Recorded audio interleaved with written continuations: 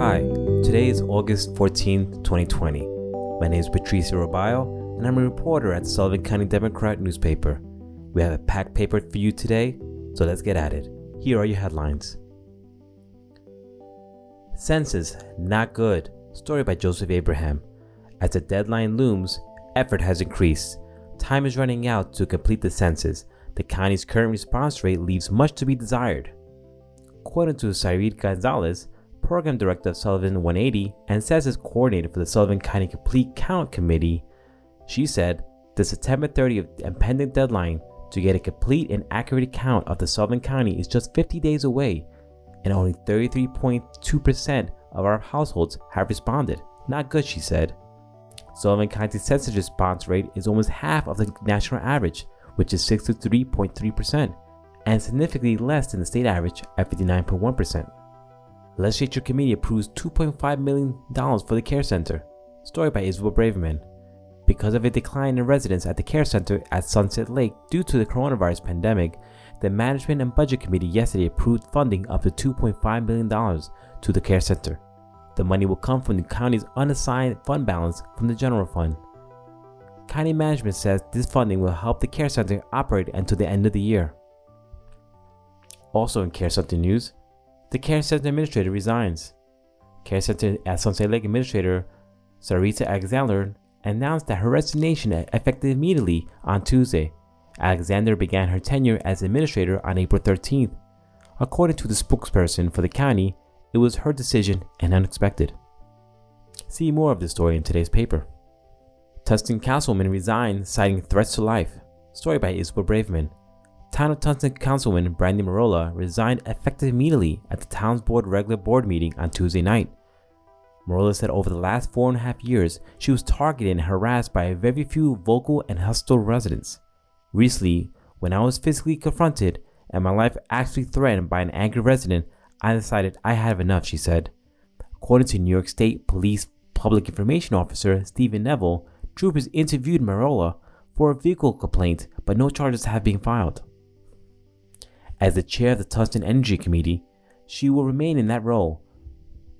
Also by Isabel Braverman, New York schools get the go-ahead from state to open in person.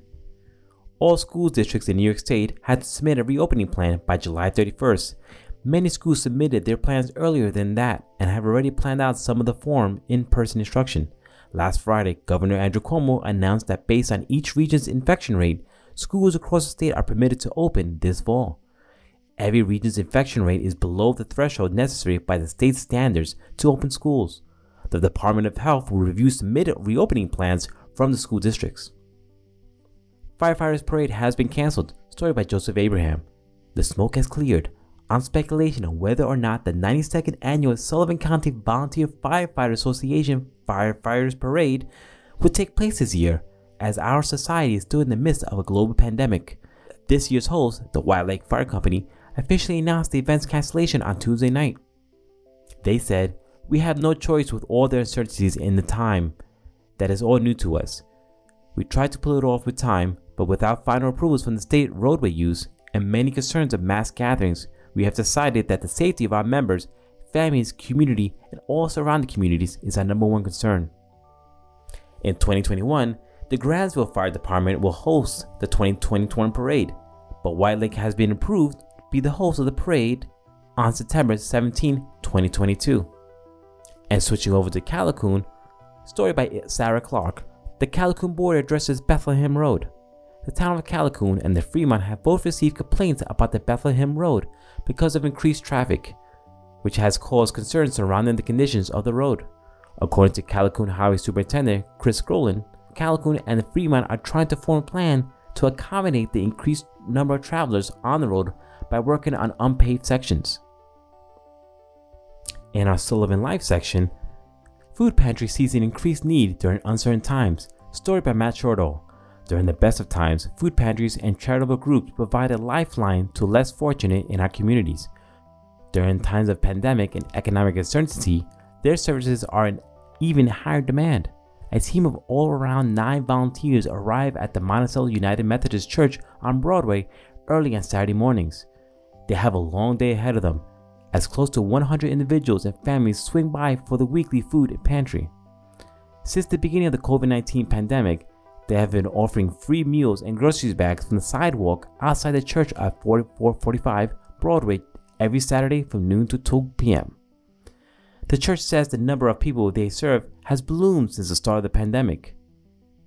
For more of that story, see our Sullivan Life section in today's paper. And another story by Isabel Braverman, Dream on the Farm merges theater and environmentalism. Dream on the Farm, the newest live theater experience from Farm Arts Collective, is essentially about life itself. The site-specific performance ran for 5 days last week at the Willow Wisp Organic Farm in Damascus, PA. Adhering to social distancing protocols, audience members were split into small groups and were led around the 30-acre farm where they encountered characters of all kinds. And in news, congratulations to the Democrats' own Richard Ross as he surpasses 1,000 miles swimming milestone. Congratulations, Rich. He says, I believe in the power of intention, that summoning of the self through discipline, perseverance, and unshakable will that can achieve something once perceived as seemingly out of reach.